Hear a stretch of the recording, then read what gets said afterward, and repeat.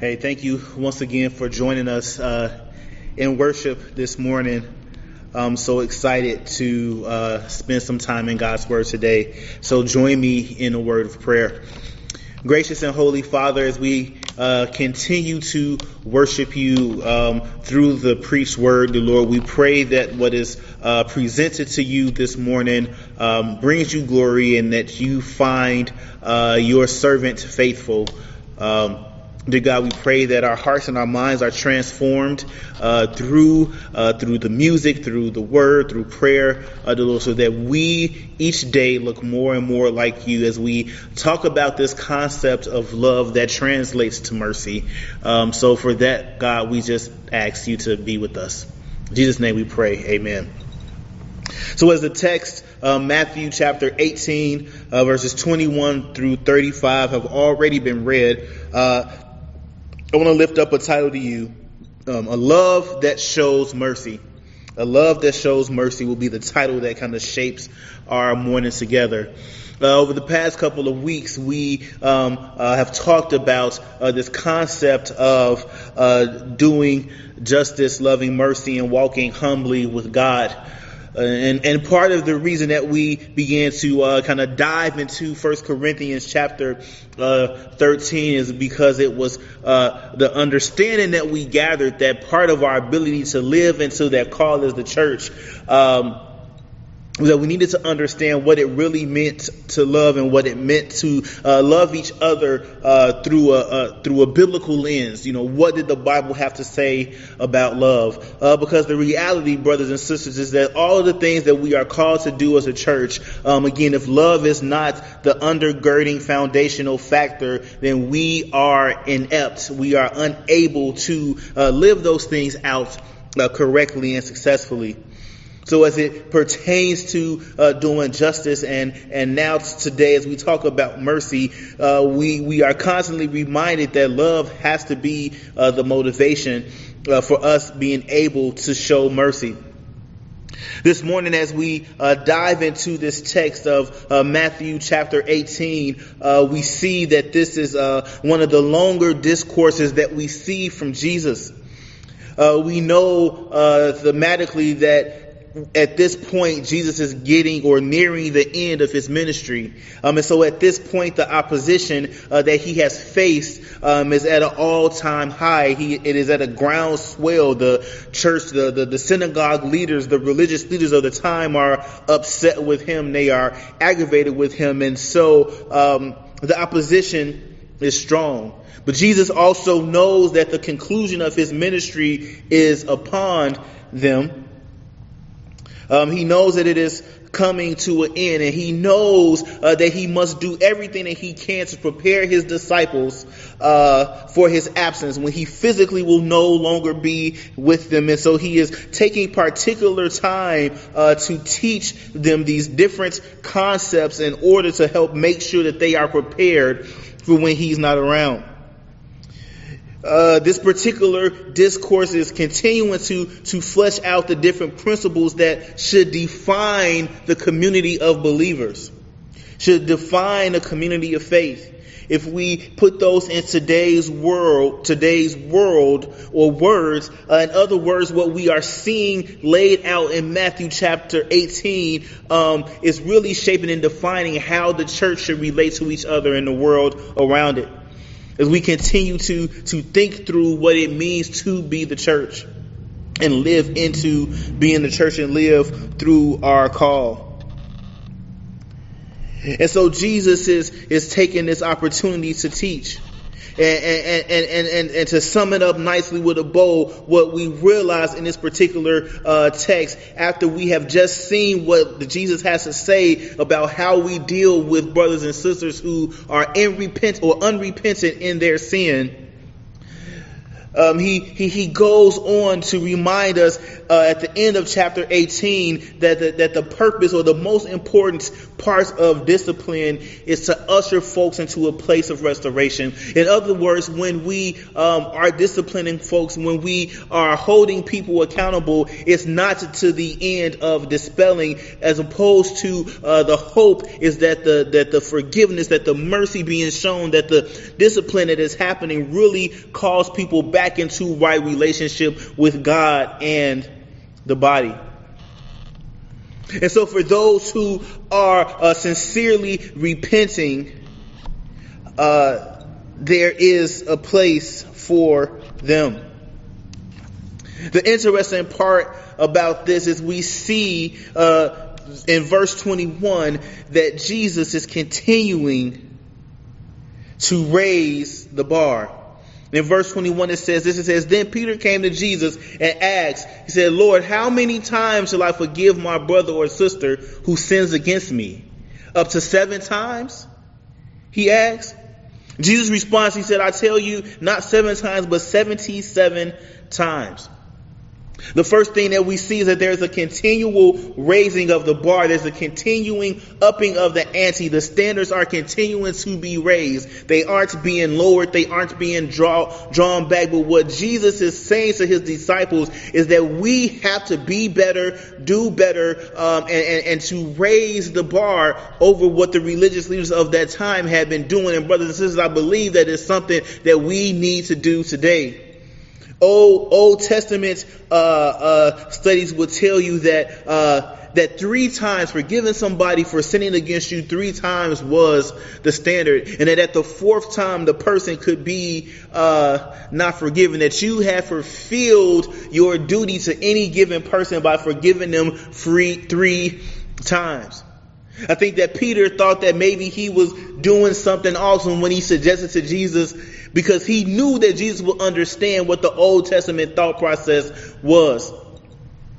In a time where there were no longer requiring blood sacrifices.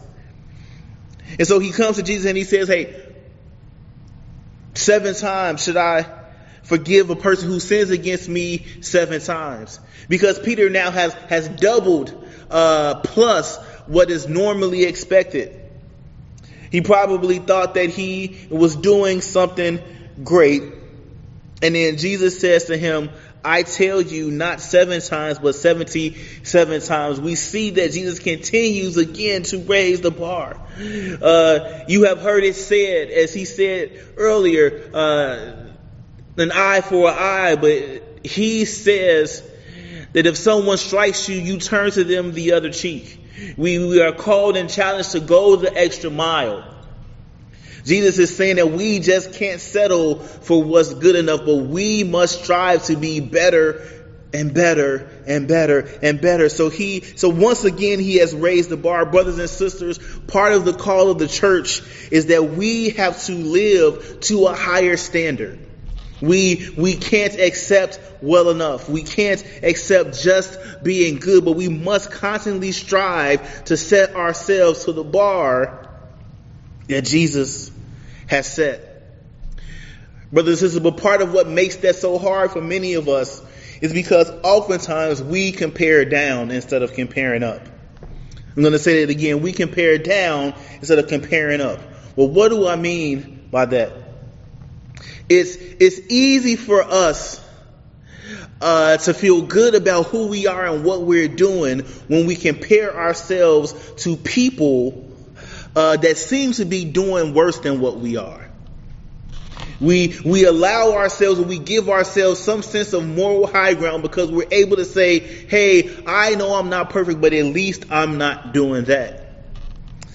But brothers and sisters, we are called to not compare ourselves to other fallen sinners, because we all have sinned and fallen short of the glory of God. We are to compare ourselves to the Son of God, to whom there was no flaw, to whom there was no error. And when we compare up, then we are constantly reminded that we will always be in the need of mercy, and we can't allow ourselves to be so self-righteous that we don't recognize that even our best selves, our best days, our best dressed moments, that we still need the grace of God. It kind of reminds me of here recently, I went to the dentist. And I needed to get a crown. And in the process of getting the crown, what I didn't know is they have these porcelain images of teeth that they compare to your tooth to make sure they get the right color so that their one tooth is not standing out against the other. Now, brothers and sisters, I was pretty sure that my teeth were pearly white, until the dentist brought out this palette with varying colors. And when I saw the particular tooth that represented the brightest, whitest tooth, and I saw the one that actually matched my teeth, I was reminded that it's easy to think that everything is right and perfect when you're comparing it to nothing, or you're comparing it to something worse. But when we begin to look up, when we begin to compare up, we are constantly reminded that there is a standard that we are called to, that we must work to get to every single day. And that we can only do that with the help of Jesus. And so this text starts out with this reminder that we cannot settle for less, that we cannot settle for being subpar, that we have to constantly strive to reach the standard, because Jesus has raised the standard, he has upped the ante, and we are called to try to attain it for the sake of the kingdom. When we get to verse 23, it goes on to say this. Jesus begins to tell this parable after he says to them, I tell you, not 7 times, but 77 times. He goes on to say, therefore the kingdom of heaven is like a king who wanted to settle accounts with his servants. And as he began the settlement, a man who owed him 10,000 bags of gold was brought to him. Since he was not able to pay, the master ordered that he and his wife and children and all that he had be sold to repay the debt. At this, the servant fell on his knees before him. Be patient with me, he begged, and I will pay back everything. The servant's master took pity on him, canceled the debt, and let him go. Brothers and sisters, the next thought that I am reminded of in this text is this. We owe a debt to the master that we cannot pay. It is believed that this 10,000 bags of gold that was owed to the master by this particular servant would be the equivalent to $2.5 billion today. $2.5 billion. This servant was indebted to the master.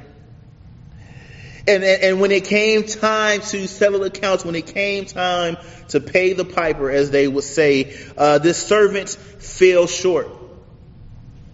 And he fell short in such a way that he deserved whatever punishment was coming. And at the time, the appropriate punishment would be to sell he and his family into slavery and servitude in order to pay back the debt.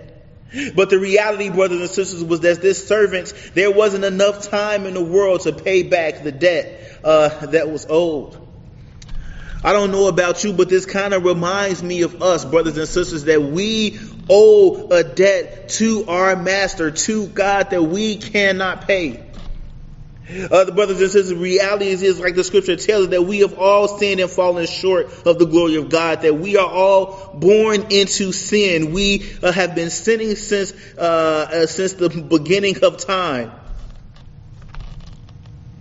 But somehow our God loved us so much that he saw fit to send down his son Jesus Christ to pay our debts. And so, brothers and sisters, we have this gift of salvation. Our debt has been paid. Our debt has been canceled. God has forgiven us our sins. He has washed us clean. He has washed us white as snow. We have this free gift of salvation that we cannot buy, we cannot earn. But it doesn't mean that God doesn't expect something from us. That there is no way that we can repay the debt that we owe. But as a thanks offering, as a gift of praise, as a life transformed by a sacrifice so big, God expects us to live a life that is reflective of a transformed and changed heart. We see that this servant got on his knees and he begged and he pleaded.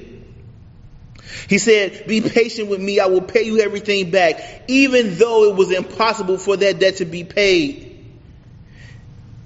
It didn't say that the master reduced the debt. It didn't say that he put him on a income-based repayment program. It said that he canceled the debt and let him go.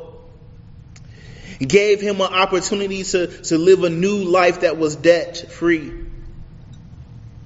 Brothers and sisters, I think that one of the most thankful or the most God-honoring things that we can do as we have been given this new life in Christ is to live lives that are reflective of the magnitude of the sacrifice that He has for us, that He has given for us. What does that look like to you? What does it look like to be transformed as you consider the way that you went about life before you had that life transforming moment with Jesus Christ? Has anything changed about the way that you walk? Has anything changed about the way that you talk? Has anything changed about the way that you love and the way that you engage the world and the community around you? But most importantly, has anything changed about the way that you show mercy? Because again, brothers and sisters, oftentimes we allow ourselves in the midst of our growth and in the midst of our maturation to forget where we came from, to forget that we were once wretched sinners.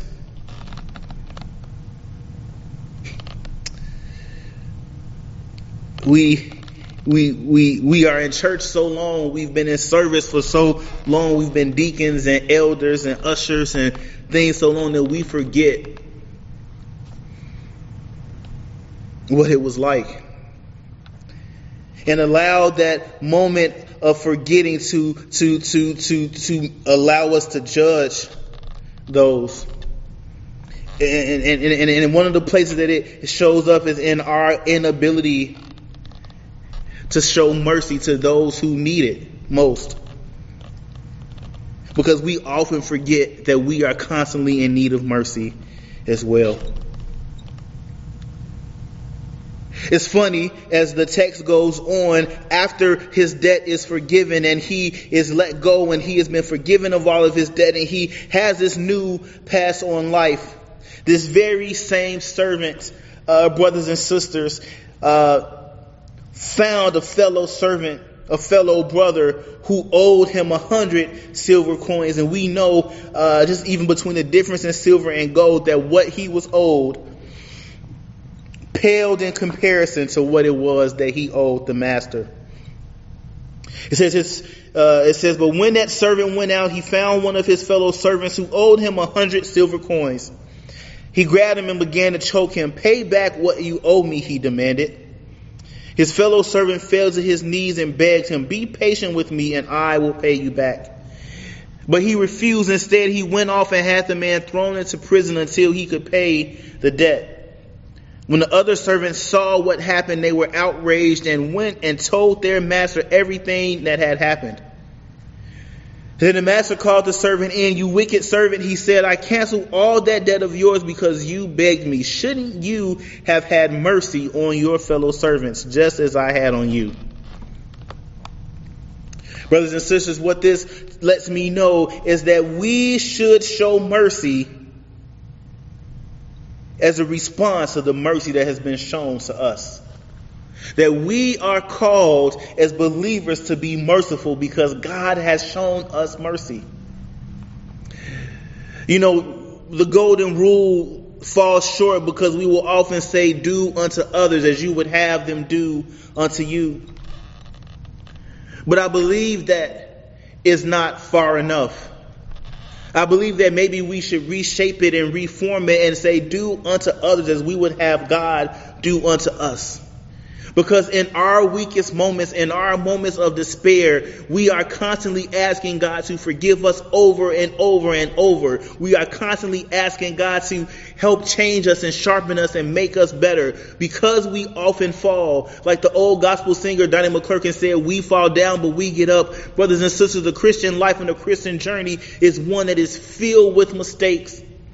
But God gives us another chance and another chance and another chance and another chance. And the best thing that we can do to show how thankful we are to God for the mercy and forgiveness that He has shown us is to be merciful to those who wrong us and who mess up.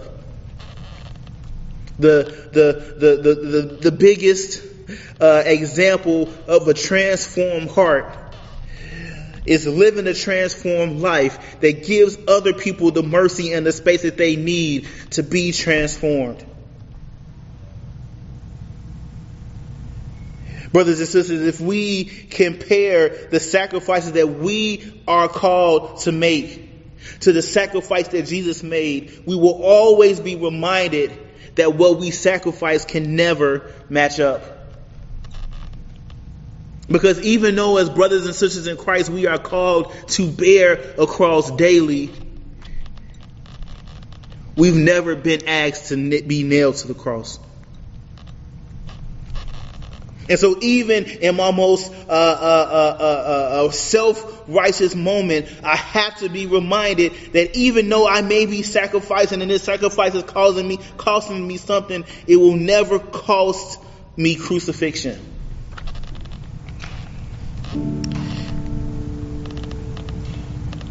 When we compare how we've been offended, when people have sinned against us, when people have wronged us,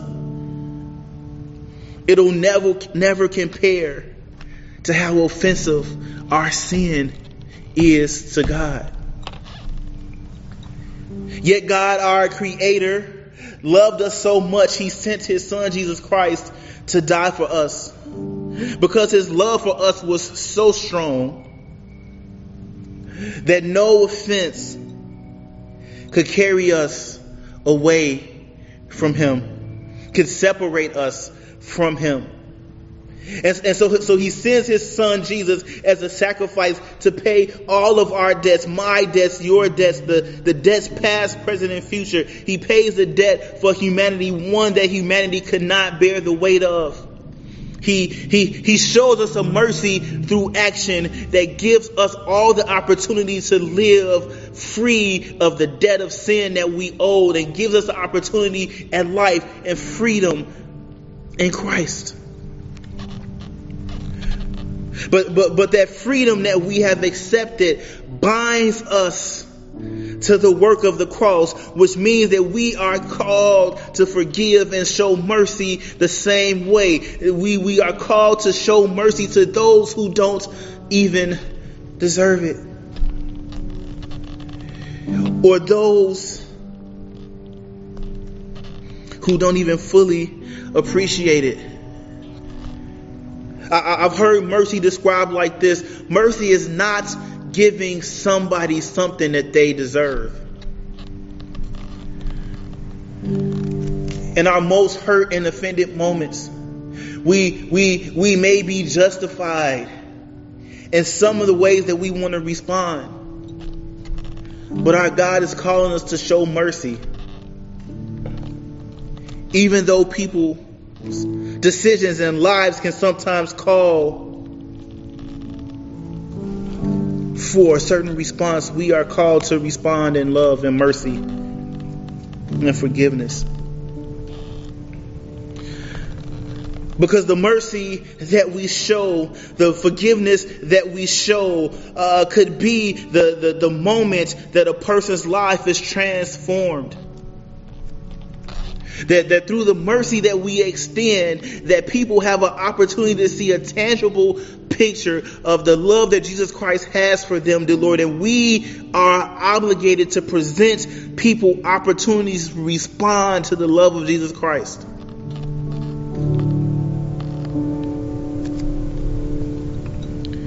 So when we think about doing justice, and we've talked about that for the past couple of weeks, when I think about loving mercy, we are called to be invigorated by mercifulness.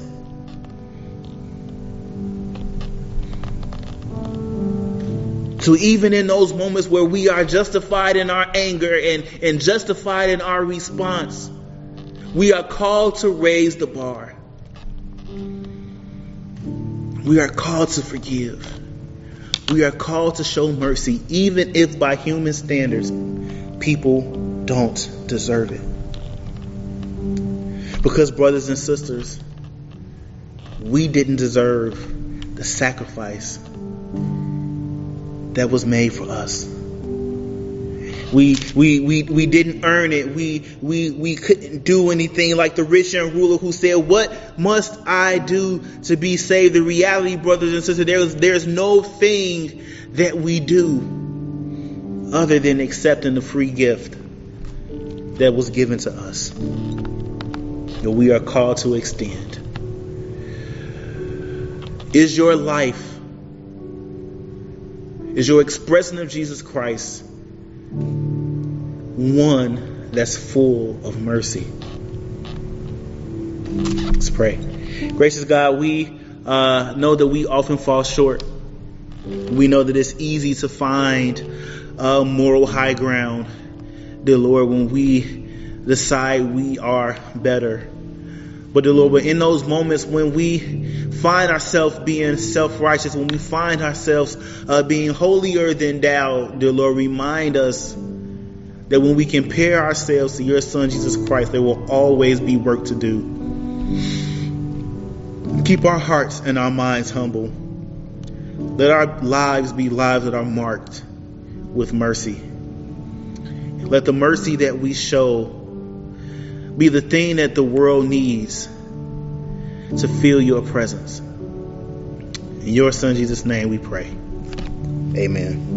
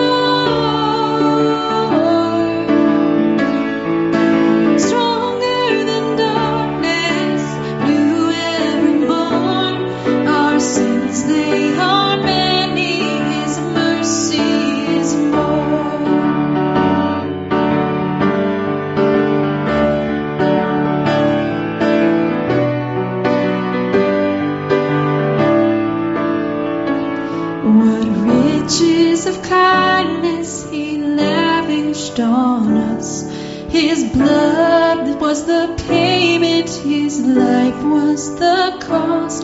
We stood 'neath the debt we could never afford. Our sins, they are many, His mercy is more. Praise the Lord, His mercy is more.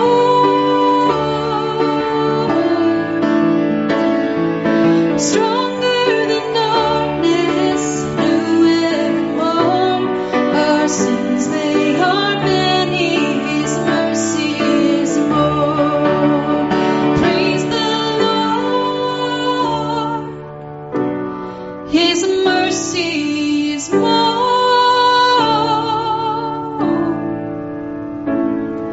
Stronger than darkness, new every morn. Our sins, they are many, His mercy is more.